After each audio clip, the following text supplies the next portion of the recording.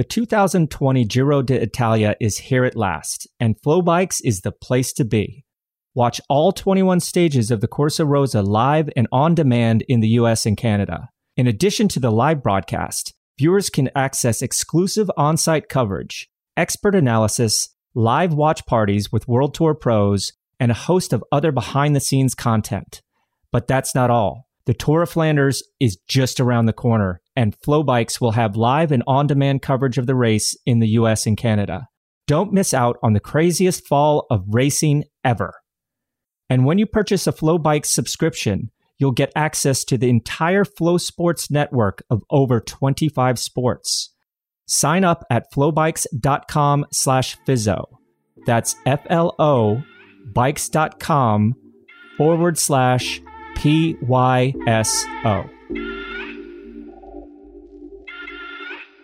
He's been knocking on the door for what seems like forever. And finally, at the 2020 Tour de France, Richie Porte was able to step onto the podium.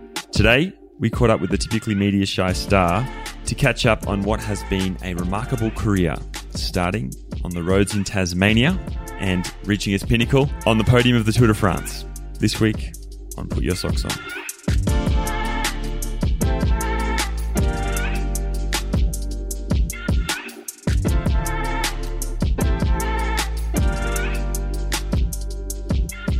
Hello and welcome to another episode of Put Your Socks On. My name is Angus Morton and, as per usual, I'm joined by Bobby J. Bobby, how's it going, mate? Doing well. Know it's a little bit of a quick turnaround for us, but when the great Richie Porte finally says that he has time to come on the podcast, we gotta jump. So we're not going to talk so much about the Giro d'Italia because by the time this comes out, it may be a little late. So we just wanted to reserve the whole time to speak to one of my favorite riders in the peloton and really dig down into how his career has worked over this last decade. So really looking forward to talking to him. Other than that, here in South Carolina, not much else going on. Mate, me either. And this week it is fantastic. I had the fortune of racing with Richie once, I believe, in my very short career back in 2006. And I remember back then he, at the time, had just started focusing on the road and nobody knew where he'd come from. And he was just exceptionally strong. And then next thing you know, he's on the best teams in the biggest races. And it feels fantastic to see him finally make the podium of the Tour de France this year. And then also finally decide that he's going to come on our podcast. The 2020 Giro d'Italia is here at last, and Flow Bikes is the place to be. Watch all 21 stages live and on demand in the US and Canada. In addition to the live broadcast, viewers can access exclusive on-site coverage, expert analysis, live watch parties with WorldTour pros, and a host of other behind-the-scenes content. And that's not all. The Tour of Flanders is just around the corner, and Flow Bikes will have live and on-demand coverage of the race in the US and Canada. Sign up at flowbikes.com/PYSO. That's FLO bikes.com/PYSO. So I think without further ado, let's go to the main piece of the episode. While perhaps diminutive in stature, Richie Porte has been a major player in the world of professional cycling for the last decade. He has rode for some of the biggest teams and best riders of his generation. He's won some of the biggest races, and at the tender age of 35, recently finished on the podium of the 2020 Tour de France. I'll admit, it took some time to finally get him on, but we're super excited to have Richie Porte from Trek Segafredo joining us today. Welcome to PYSO, Richie. How you going? Good, thanks. And yeah, thanks for having me. The whole media thing's not really my favorite thing, but yeah, I think after all these years, I do owe you something, at least. I think to jump on, it's nice to finally catch up with you again. And our fans, man, our listeners, that's what I really wanted to get you on because, you know, you kind of fly below the radar because you're not the biggest social media guy. You're never really looking for attention, but you let your legs speak volumes. So I just wanted to fill a lot of people in on your backstory, you as a person, because I can't tell you how many people that I run into, especially since your amazing result during the tour, like, who is Richie Porte? Like, where did he come from? So that was the motivation. And I appreciate, now that your season is over, sitting down with us because, yeah, people want to know. I want to know. So, yeah, let's start off from, coming from Tasmania and the world of swimming and triathlon. What made you start even thinking about cycling? To be honest, I think with triathlon, I was at the level that I was going to be. I was too young to do Ironman or any of that sort of stuff. So I was doing Olympic distance and I could swim, bike, but my run was it wasn't up there to make a living out of it. And yeah, I think that then I sort of just more focused on cycling. I was lucky, to be honest, that I went to a local race and there was a guy there who had a team out of Tasmania that was racing on mainland Australia. And, he said, I think you have a bit of potential. And next thing I did a race called Tour of Canberra, finished absolutely stone dead last every stage that they had. But, it was the start of something that I really enjoyed, and it's kicked on to be my career. And, I think everyone's got a story, but yeah, mine was a bit of a late coming to cycling, but looking back, it all worked out, and it's been a great journey. I remember hearing your name circulating around, like this triathlete who's just incredibly strong, and you kind of, in my mind at least, you sort of very rapidly burst onto the scene. And I think, as we were discussing before the podcast, like our paths might have crossed once or twice in Australia. And then I feel like all of a sudden it was like, seeing you at a race like the Goulburn to Sydney, and then all of a sudden you're wearing the pink jersey in the Giro. What was the first result that put you on the map of professional cycling teams? When did teams like CSC start reaching out? Probably, to be honest, the first one would have been 2007. I moved to Italy. And you know how the Italians are, they're all, I guess it's a powder weight sport, but I was a little bit hefty, probably 7 kilograms more than what I am now. So yeah, I actually won my first race in Italy. I think they looked at me and thought, this little fat Australian guy is not going to outclimb us. And in the end, I did. Just rode away from all these Italian climbers and won my first race. And from there, it kind of just went from a small Italian team to the next year into a bigger team. And I was lucky enough that 2008, so my first year after Italy, I actually got to ride the Tour Down Under, part of a Australian national team. And that's probably also where my name first started to get out there. I was in the breakaway on the first day, and I guess that's when all the directors of the World Tour teams kind of took a little bit of a notice. But it was still another 2 years till I had Bjarne Rees gave me a call, and I was lucky then that I had Stuart O'Grady and Brad McGee, guys like this, riding for CSC at the time, who, really went into bat for me. Talking about Bjarne, that's where we first met, was down in Fuerteventura in that little training camp resort called Playitas. I think that was December of 2009, right before the 2010 season. And my first impressions of you was that you were very quiet and reserved.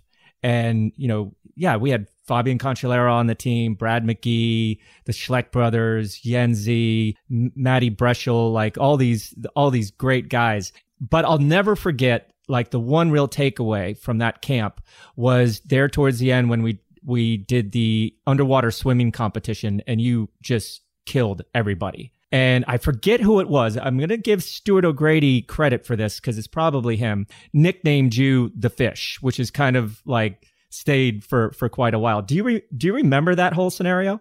Yeah, I do. I remember that. I mean, to be honest, coming from a swimming background, it's not that impressive. It's kind of something that you used to do as a kid, was swim underwater as far as you could. And I think when we did it, I was like, oh, this is super, I think I can beat these guys. But then you had like Yenzi, who did 50 meters, and I think I can't remember, there was someone else. But we also had a neo-pro called Yarrow Maric, and he almost drowned on that camp because he couldn't swim. But but long story short, I think I did that. And then I remember Fabian actually, dragged me out of the pool, gave me the fist pump on the way out of the pool. And, and kind of turned heads a little bit, I suppose. And it did. And, every Neopro, when they go to a camp, they need to put their hand in the air. And I remember Matty Breschel the year before, he grabbed his guitar and started just jamming on the guitar. Something as little as, an ex-swimmer going, I don't know, 2 or 3 laps underwater when the rest of us were, like you said, almost drowning to go one full length of the pool. It was great. And I loved seeing that initial, I guess, acceptance into the group, because that's so important for neopros to feel accepted, especially, maybe things are a little bit easier now, but back then it wasn't the most simple thing. But talking about the pool, you were literally thrown into the deep end of the pool on Saxo Bank. I remember you doing the Giro your first year, and with the Giro d'Italia going on right now, this is another reason why I wanted to have you on, that we decided to put you into the Giro, kind of Neopro, just kind of see what happens. The next thing you know, you're in the leader's jersey of the Giro. You wind up winning the young rider classification and getting 7th overall. Do you remember how massive that was, or was that a massive jump for you? Look, it was, but probably rewind to Paris-Nice, to be honest, that year. Bobby, it's the most miserable, torturous race that you can do. It's horrible. I don't think anybody enjoys it. And I went there and just had an absolute nightmare of a race. And that's where Viana just said to me on the back of the bus in Nice, he said, "You're too fat to be a professional bike rider. You need to do something about it and go home and lose some weight." And so I did it. I went home and lived like a monk. It was not easy because I was living in Monaco on Neopro salary and trying to make ends meet. And you were there. You were in the trenches with me on the motorbike behind, doing TT training and stuff like this. And then I went to Romandie, won the time trial, and then that started all sorts of rumors that I'd sat behind a car, or they'd got my timing wrong, and I'd started 30 seconds earlier, and so which I didn't. I did none of that. I just had a great time trial, and then rocked up at the Giro with absolutely no pressure on me, and I took the white jersey from the prologue, and then I remember on the super long stages in L'Aquila where they had the big earthquakes the year before. It was 262 kilometers long, so super long stage. And after 60 kilometers, there was a massive breakaway. I think there's 60 guys, but there's guys like Wiggins, Sastre, some absolute hitters up there. And it became pretty clear. Sastre came up to me and he said, "You're going to be leading the Giro d'Italia tonight." And then I was like, "Oh, that's cool," but I still had 200 Ks to make it through. So yeah, it was a strange one. For me, I didn't go through the Australian Institute of Sport, and I did it pretty tough, I'd say, in the Italian amateur scene. But I sat there watching the Giro with all my teammates in Italy for 3 years, and the Giro is their tour. So to pull on that pink jersey was just incredible, and it was still one of those things that I'll never forget. I had 3 days in the pink jersey, and people just shouting. They don't shout your name, that they're shouting the pink jersey, the Maglia Rosa. That's when you ride past the crowds, they're just shouting that Maglia Rosa. So I had to pinch myself. It was absolutely incredible, and still 3 of the best days I've ever had, in my career, even to this day. On that, you said you went into the race with no pressure. I'm interested to hear that perspective of someone who's ended up in the lead of a Grand Tour, gone in with no pressure, and then fast forward throughout your career, right? You've gone in then as a leader. I'm interested to know for you how it feels different going into a race with expectations versus going in without any expectations. To be honest, I think going into a race with expectations, if you're with Team Sky, where they've got the horsepower that if you take a jersey, they can defend, and they will.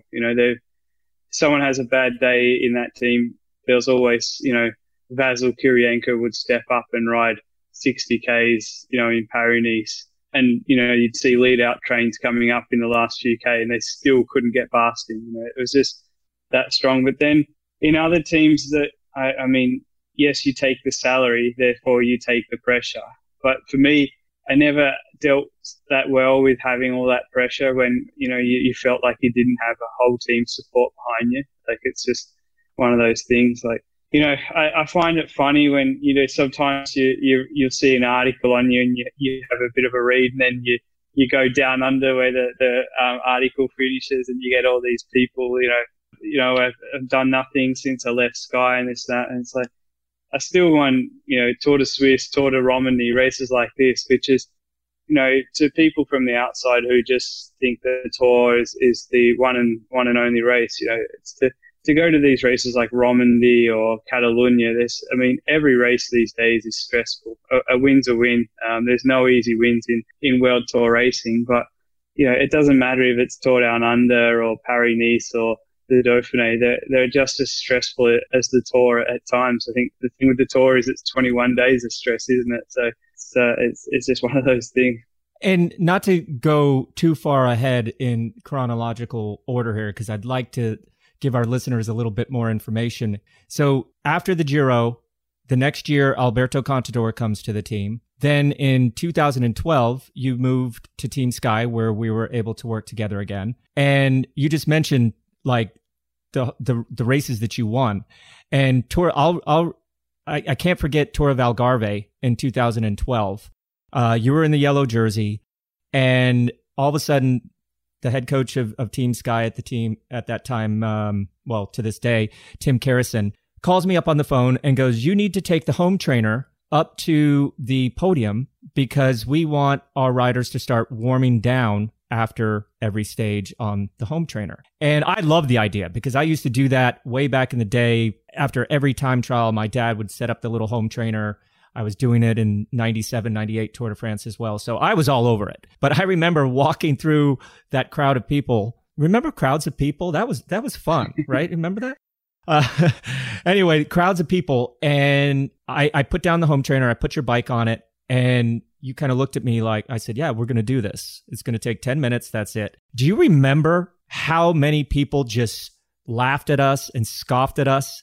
And now it's absolutely stock standard across the board. But I always tell people that story, that it was you that did the first warm down in front of everybody, and then maybe started this whole trend.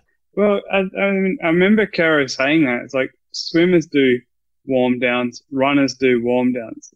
Like, cyclists are the only sport that didn't do anything afterwards. But that's the funny thing with cycling, is just so full of traditions. You do this, you do that. But I think that's why Team Sky, you kind of changed. They did things outside the square. And, a lot of other teams now are caught up, and I think next year Ineos will be better when I go back there. But it's just one of those things, wasn't it? We did the warm down, and people thought we're crazy. One guy I'm going to drop in it here is Stuart O'Grady, because I remember him, coming up to me, "Oh, why are you doing this and that?" and rah, rah. And then in the Dauphiné that year, we started on a mountain. So this is the warm up. We were also the first team to do the warm up as well. Rode past Stewie, and he's on the home trainer outside the Green Edge bus, and he kind of gave me that, "Yeah, I know," kind of a look. He was on the trainer because we just started up the 12-kilometer climb, and it was one of those days where everybody starts on the trainer because that's what Sky were doing. But then the first break went anyway, so there's no point in this warming up. But yeah, look, everybody changed their ways, and now after stage, there's probably no GC contenders that aren't doing the cool down. And like, speaking that team in that year, right? Moving on to Team Sky, and obviously 2012 was a big year. You were part of that Brad Wiggins sort of motorboat that went on to win Paris-Nice and Dauphiné Romandie, the Tour, obviously. How was that coming into that realm, and then being part of a pretty big piece of cycling history in recent years? Yeah, look, I think when I went from Saxo, which when I signed with Saxo, it was the best team in the world.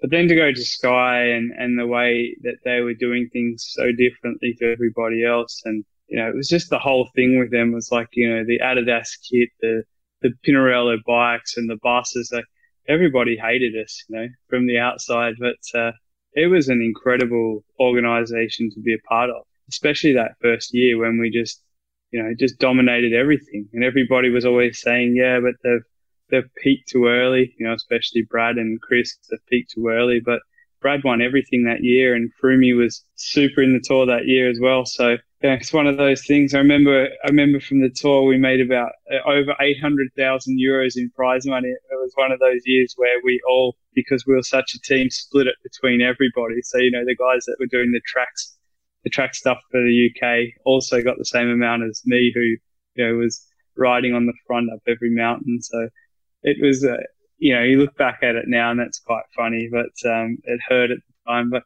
it was a great team to be a part of. It really was. And you settled into that role as a support rider for Bradley and then for Chris there for a couple more years. And you always managed to win some races and get some personal success. But was it that personal success in those other races that motivated you to switch to BMC the next year and race against one of your best friends, Chris Froome, going for the same objectives? Yeah, look, I think that was it. It was in my life that I needed to make that, it was then or never, to be honest. And I mean, looking back on it, BMC was a super team to be a part of it, with Andy Reese there as the sponsor, and I don't regret that at all. But then you just don't know. Had I stayed in Sky, maybe I would have had a chance in the Tours as well for myself with the team that they had. But, no regrets, because BMC was awesome. Trek's been great too. And next year I'm going back there to finish off my career. So I think it was nice to go and win some big races with Sky. But, I did need to get out. And, I left Sky with Dave Brailsford's blessing, and he said that to me. He said the door's always open for you to come back, and it was. So I'm really looking forward to going back there to finish up. But, your tenure there at BMC got off to a pretty good start. You finished 5th in the Tour de France in 2017. I have to ask you, what was it like when you guys crashed into the back of that motorbike going up Mont Ventoux? And what was it like when you passed Froome running up Mont Ventoux? That was just the craziest time that I think we've seen in a long time. But you were there. Did you kind of ride by him thinking, where are you going? Hell? It's like another 2K to the finish here. Yeah, I guess it was that was it, wasn't it? It was just pandemonium. It's just, no one really knew what was going on. It went from 1 second, you're like, this is brilliant. There's, Mollema, Froome and I were all, obviously had a great day, each of us respectively. And had we finished at the top of Ventoux, we probably would have taken some really good time, but we were in a good position there. And then next thing, or as they say in Australia, next minute, the bloody Cameron motorbike just stopped.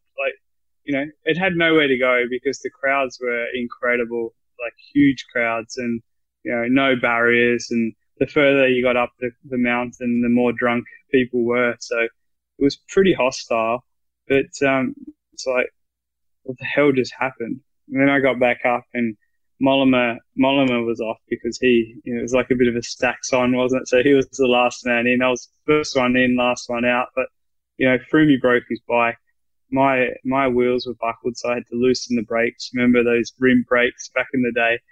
But then when I rode past Froome, the red car, like the ASO's organisation car, or maybe the commissaire, jammed the brakes on. But then I had no brakes, so I nearly smashed into the back of that too. So it nearly went down. But yeah, as I was Froome, we were just like, what the hell has just happened? Neither of us knew. But then, we got to the finish and it seemed like they weren't going to do anything about the times. But then I think that, they neutralized the stage, or the last couple of K. But yeah, I remember the next day that we had a time trial, and, someone from ASO came over and said to me, we're really sorry for what happened, but it wasn't our fault. So, I don't know. I guess it wasn't their fault. It wasn't our fault. It was just one of those things that happened. Classic ASO, I think, in that regard. So then, after your 5th place in 2015, 16 it was. Or 2016, yeah, you had some bad luck. We don't want to go necessarily into those crashes that you had necessarily, but I think of bad luck. Well, I guess more than that. But did you start to think Grand Tours were no longer an objective? Did you start to think, what's my role here? Yeah, I guess how did you kind of tackle that from a personal perspective? Yeah, I mean, 100% in 2017, I think I'd have been on the podium for sure if I didn't have a crash. And it's easy to say that from here, isn't it? But then in 2018, I went in, I'd won Tour de Suisse a couple of weeks before, and my wife had just given birth to our first child, and I knew all the sacrifice that I'd made. And then the next thing, you sat there with a broken collarbone. So it was just, for nothing. I think that's like the first time I really ever got emotional. Like I actually cried when I sat there on the ground because, I knew all the work I'd put in. I knew I had this great condition. And then the next thing you're in the back of an ambulance, it was just like, it's just a brutal sport. And yeah, look, after that, last year, 2019, I just kept getting sick, and going into the Tour this year, I thought, I didn't really have a chance in hell of being there in the last week. And also when we did the recon, I saw how hard it was. But yeah, like I went there, without the pressure this year. And I think that was just, so much easier. And also I must say, this whole COVID thing, you don't have the journalists there, you don't have the fans there. It wasn't the pressure cooker that the Tour de France normally is. I think anyone that's ridden the Tour, any little issue there is, it just blows up like out of proportion. So this year was it was the nicest Tour, to be honest, that I've been a part of. 2020 has been crazy, but at the beginning, you started off by winning the Tour Down Under for the second time. Although you lost your title of, what was it, 6 in a row of winning Walloonga Hill? I got the Strava this year though, Bobby, so it makes up for it. There you go. Exactly. So you win the Tour Down Under, the season's kicking off. My question is, I think on everyone's mind, if you win Walloonga Hill 6 out of 7 years, what do you do to get yourself into such amazing condition right off the bat, coming off of no racing, just training, to be able to win not only that stage that many times in a row, but winning the overall 2 years as well? Look, I think for me, I've lived, almost half my life, I guess, living in Europe for the majority of it. At the end of the day, I don't get to spend any time in Australia, but when I do go back there, it's just like, you see that with the Colombians and a lot of the Americans. They do come home during the season, where Aussies, you don't. You're stuck.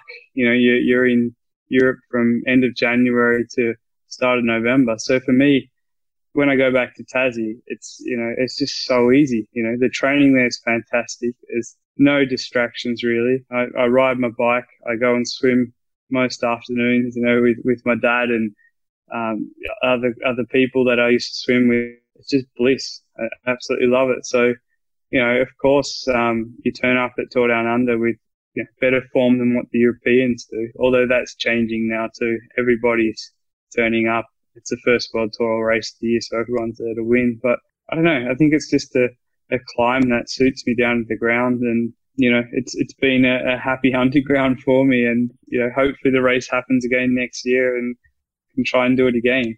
You spoke a little bit about coming to the Tour this year and how it was a different race. I'm interested to hear how you sort of, I guess, leveraged the lockdown, right? Did you enjoy the ability to not have to go to races, or as you said, to kind of have this period of being out of the spotlight to just kind of train and focus on that in a bit more of a freeing environment? Or do you prefer to be at these races and kind of going through that process? I mean, I don't need to race to be in good form, to be honest. I can do it, I did it from Zwift, and it sort of did that approach. I must tip my hat to my coach in Trek Segafredo, who's a guy called Yosu Larazabel, who said that to me. He said, just do what you want to do. So I was, if I wanted to do 4.5 hours on Zwift, I'd do that, but I was pretty bad with my diet during it, I think that was my coping mechanism, as if I had to go to the supermarket, which with a pregnant wife, of course I had to, because we couldn't take the risk with her. But, the old Ben and Jerry's caught me out quite a few times, and the chocolate, when I was on the trainer, my nicks were cutting into my legs. They were that tight. I've got these little scars to prove that. But, look, for me, it was probably what I need to do, because if you go to Tour Down Under, absolutely, at top level, And then you get to the tour on fumes, which, I'm not going to lie, it's happened to me a few years. So for me, the lockdown was probably the best thing that could have happened. I had a good routine where I go out with Michael Matthews and we'd walk around Monaco until we got fined, because we were two guys from different households hanging out together. So, and then I also got fined in France because I was, 50 meters outside of the Monaco border to get the groceries for the family.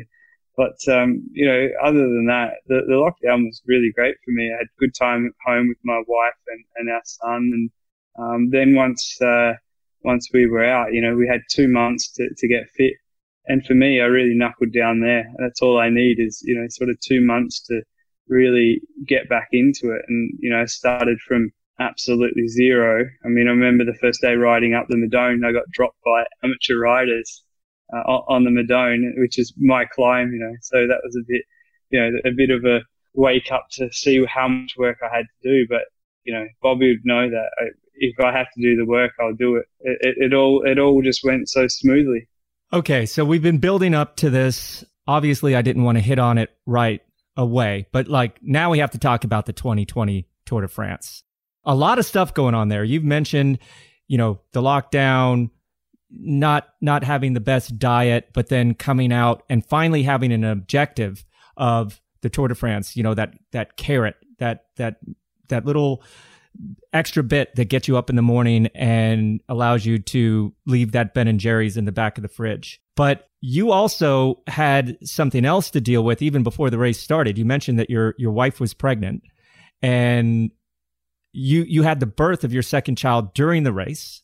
You lost your co-team leader, Bokka Mollema, with a broken wrist. But then you just suddenly seem to get better and better. Like those mountain stages that were just, one or two guys, all of a sudden you were right there, kicking in, coming up. And then you had that amazing time trial on the second to last day. What do you feel that you did differently that eventually led to you being only the second Aussie ever to be on the podium of the Tour de France after Cadel Evans won in 2011? To me, you seem like much more of a mature rider.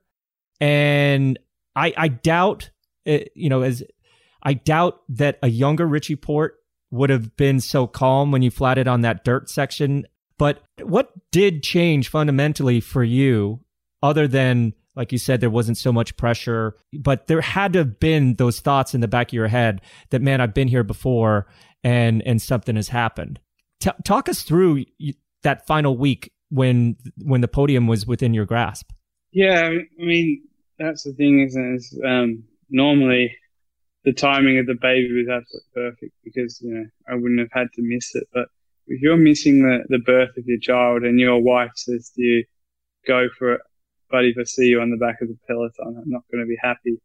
I mean, that was the thing for me. It was once our little girl was born, it was like, right, I'm here now. I'm doing this. And it's like, I'm not the most, confident guy, but like when that happened, I mean, it was such a brutally hard climb, and, Pogačar and Roglic, rode off, in front of us all. And then it was me, like I was the next strongest guy.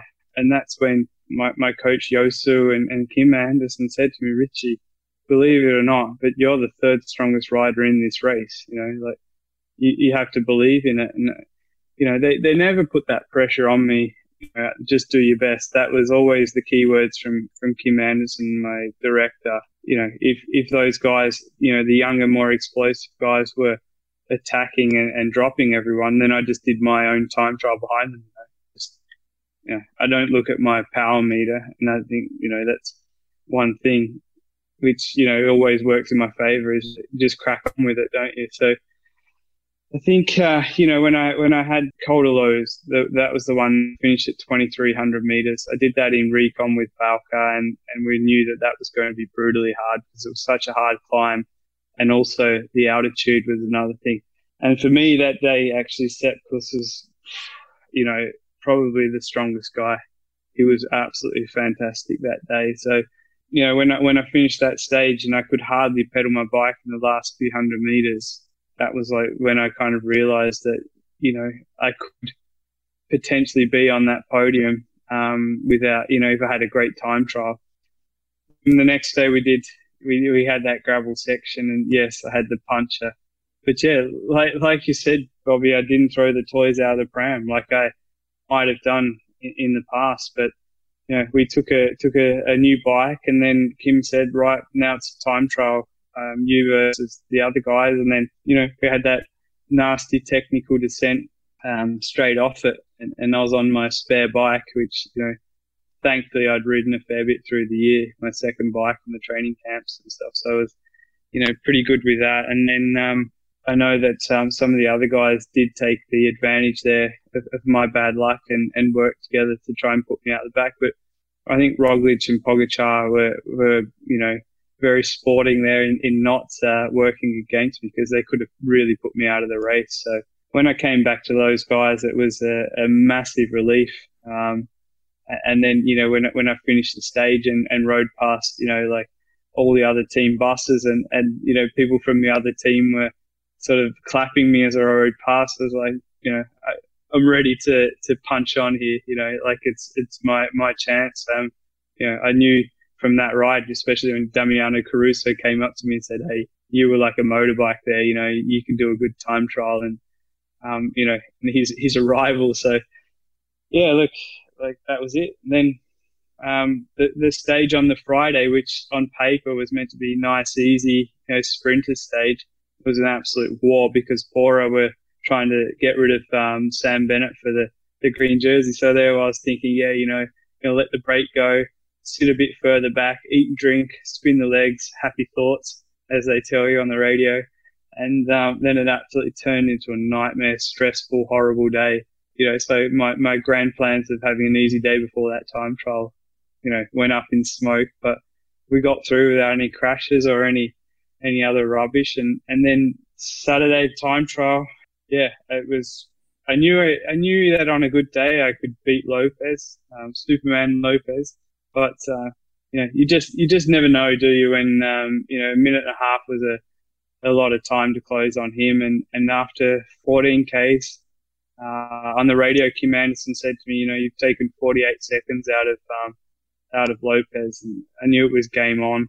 But then it was like Landa was in front of me, and I wasn't sure what sort of a day he was on. But when we stopped to take the bike change, Landa was just there. My mechanic Aaron said to me when he gave me the road bike, he said, Landa's 200 meters in front of you. And then I kind of realized that it was very, very possible. And then Kim came on the radio 3 Ks later and said, Richie, you got your dream. You're on the podium in the Tour de France, which was amazing. But then you still got 3 Ks over La Planche de Belleville, which is one of the hardest climbs in world cycling to finish. So once I got over the line, it was just like, I went straight into doping control and watched Pogačar and Roglic's duel. And, that's when it kind of like, sunk in that I was on the podium. And I say it now, it still feels like a victory to have finished third in the Tour. I mean, some guys, their dreams to win the Tour, but,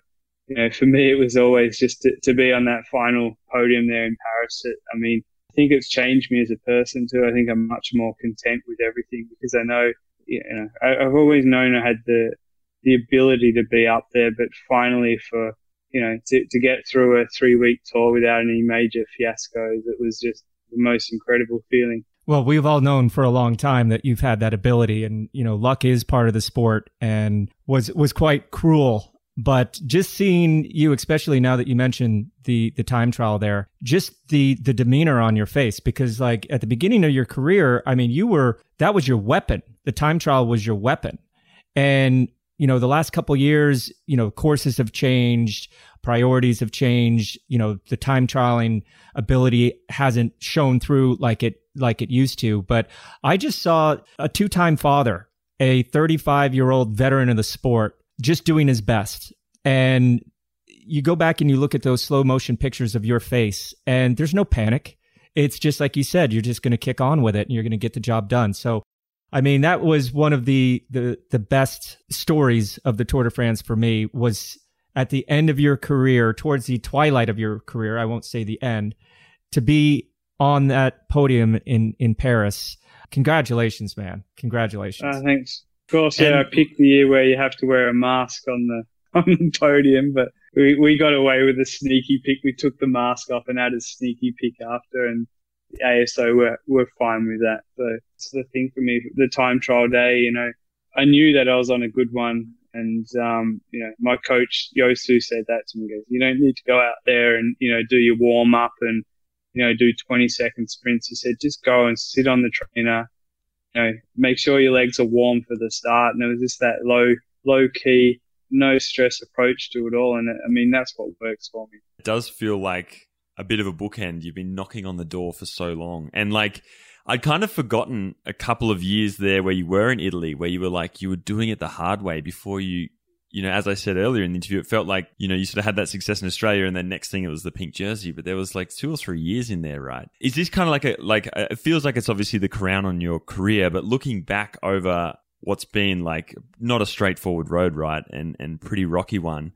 Are you satisfied with where you're at and how it's kind of turned out now? Yeah, and I think that's why I take offense to some of the crap that you see written about you, you know, about this and that. But it's like, I'm still the guy that, you know, I was the only English speaker in the team. I was living, you know, at one stage I was sleeping under a stairwell because I didn't have a room, you know, in the team that I was with. There was a tussle between two teams. Like, it was never easy, you know. I remember, you know, in tears, and she said, you know, just go to the airport and just get on a plane, come home. And that's kind of how it was. Like, it wasn't an easy road, but at the same time, I did turn professional with the best team in the world. So I think everything happens for a reason, to be honest. And yeah, I think that's what makes it all that sweeter. And, you know, people forget that, you know, the Aussie guys and the Kiwis, you know, we're on the absolute other side of the world. You know, like, you know, my wife's English, so now I have family in England, which is, you know, it makes it easier as well. But, you know, it's a huge sacrifice. You know, you can't just get on a plane and fly, you know, 9-10 hours and get home. It's a 2-day travel to get home. So, you know, it does make it all that sweeter, those sacrifices. And, you know, there's many guys that, you know, it hasn't worked out for. So I feel, you know, absolutely privileged that, you know, I'm in the position I am. But, you know, I don't think anyone has an easy road to professional cycling. But yeah, mine's definitely been quite rocky, to be honest. And then now, everyone kind of knows, right? You're headed back to Team Ineos, formerly Team Sky. I guess, like, how did this come about, and what's the plan? How do you kind of see the end of your career playing out? Yeah, look, I mean, to be honest, it's always been the dream to go back there and finish. For me, it's sad that, you know, a lot of the guys, you know, like Froome's leaving. Nico Portal, was such a brilliant part of my career. He passed away. Fran Miller's no longer there. Like, there's so many people that were part of it, but it's still the team that I was the most happy. It's also the team where I met my wife and the team I worked with, Bobby. It's, you know, it's been, you know, I've still got so many great friends there, but, you know, I think I'd like to take my opportunities in some of the stage races, like why not Tour Down Under? But yeah, I know for sure going into the Grand Tours, I'll be working for Geraint Thomas or Egan Bernal or Richard Carapaz. I mean, that's why I signed there, you know, is to go back and do that role. But, you know, at the same time, you know, being third in the Tour, it does make me realize that, you know, on my day, I could still be up there, you know. Well, sorry, I got lucky 21 days in a row, I guess, at the Tour. So, you know, I think I can still figure, and I think I can still do a job for those guys. And that motivates me, you know. It's, yeah, I enjoyed my 2 years at Trek Segafredo. It's a fantastic team, but yeah, you know, I always knew that was what I wanted to do, was to go back there, do 2 more years, finish my career, and, you know, hopefully be part of a Grand Tour winning team again. Geez, I tell you, the hardest thing for me to admit is that you're now 35. I mean, that means that I'm 10 years older as well, which I'm not comfortable saying. But, you know, we've known each other for a long time. And I'm interested to hear your opinion on how the sport has changed from the Saxo Bank days, like in 2010, compared to now. What are some good things, and what are some changes that you don't really like happening or have happened over this last decade? I think that these young kids are so good now. You know, they come in, you see 19 years old, they're winning the biggest races that there are, which, when I turned professional, that wasn't happening, but I don't think they're going to have as longer careers as us. I think, they've come in, they've done, low carb rides and, they've trained properly. Whereas we, came in, we had no idea about nutrition or any of that sort of side of things. And, we still had a lot of room for improvement. I don't think this younger generation are going to have, as longer careers. And I think that the sport is getting faster and more dangerous. I mean, the roads, there's a lot more road furniture on. And then, we have CPA, which is an absolute hoax. I mean, they're not doing anything to help, protect us riders. But look, I think for me now, I'm looking at it and I actually feel sorry for these young guys. At the same time, I think, the sports, it's in a pretty good place. I think the globalization of the sport's only getting bigger and bigger. But yeah, I think it's a young man's game now. I think that's just how it is. You see the Hershey's, guys like this, they're just phenomenally talented and they're winning straight away. But whether that's sustainable or not, I'm not sure. So now, like speaking about, it being a young man's game, post career, are you going to stay in Europe? Are you going to head back to Australia? Like, do you have any plans on what you want to do necessarily? Do you want to stay in the sport or?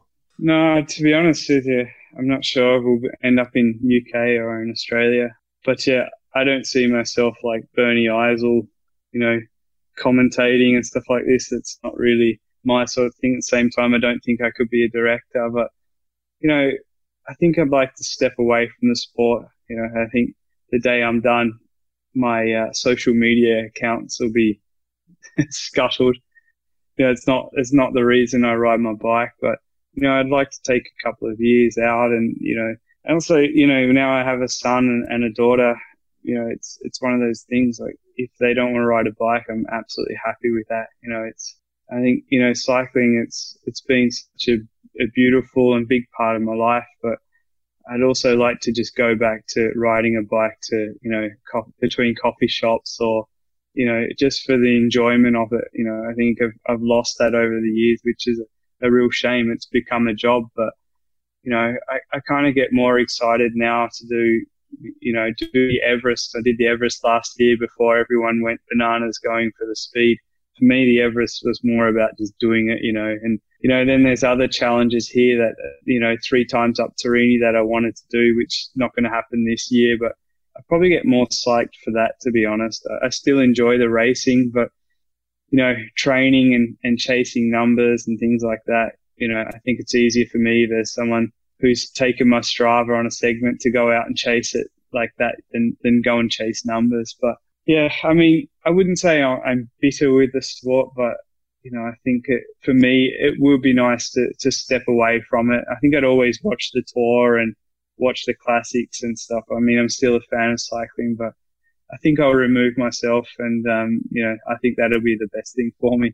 I very much doubt that you'll be one of those guys that don't touch their bike for a while because, like you said, riding a bike without having the pressure of staying 100% fit is quite enjoyable. It took me quite a few years to figure that out, but just a little hint there, Richie. It's nice on this other side of the barriers, put it that way. Yeah.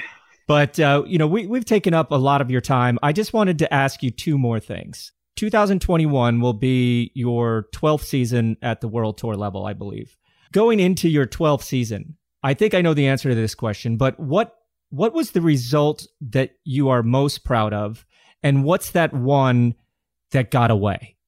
And obviously, you've had a lot of those successes and you've had your fair share of bad luck. So what is left to check off the list here? Other than the tours where I didn't podium or crashed or whatever, the one that really sticks out for me is not winning the Dauphiné. I've been close a couple of times, but that's the one that I haven't checked off. I'd love to win that race. It's such a hard bike race. And, to be second there a couple of times. I also lost second one year in the last 300 meters because I got put into the barriers and had to stop and then restart my sprint. I don't have a sprint anyway. So that's probably the one thing that I'd really love to put on my palmarès is the Dauphiné. I think that's the one, the big 1 week race that I'd like to tick off, to be honest.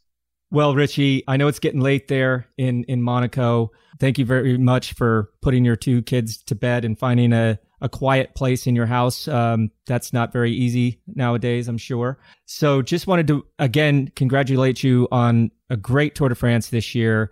Wish you all the best going back to the mothership of Ineos Grenadiers. And just thank you again for finally taking the time to come on to PYSO with Gus and I.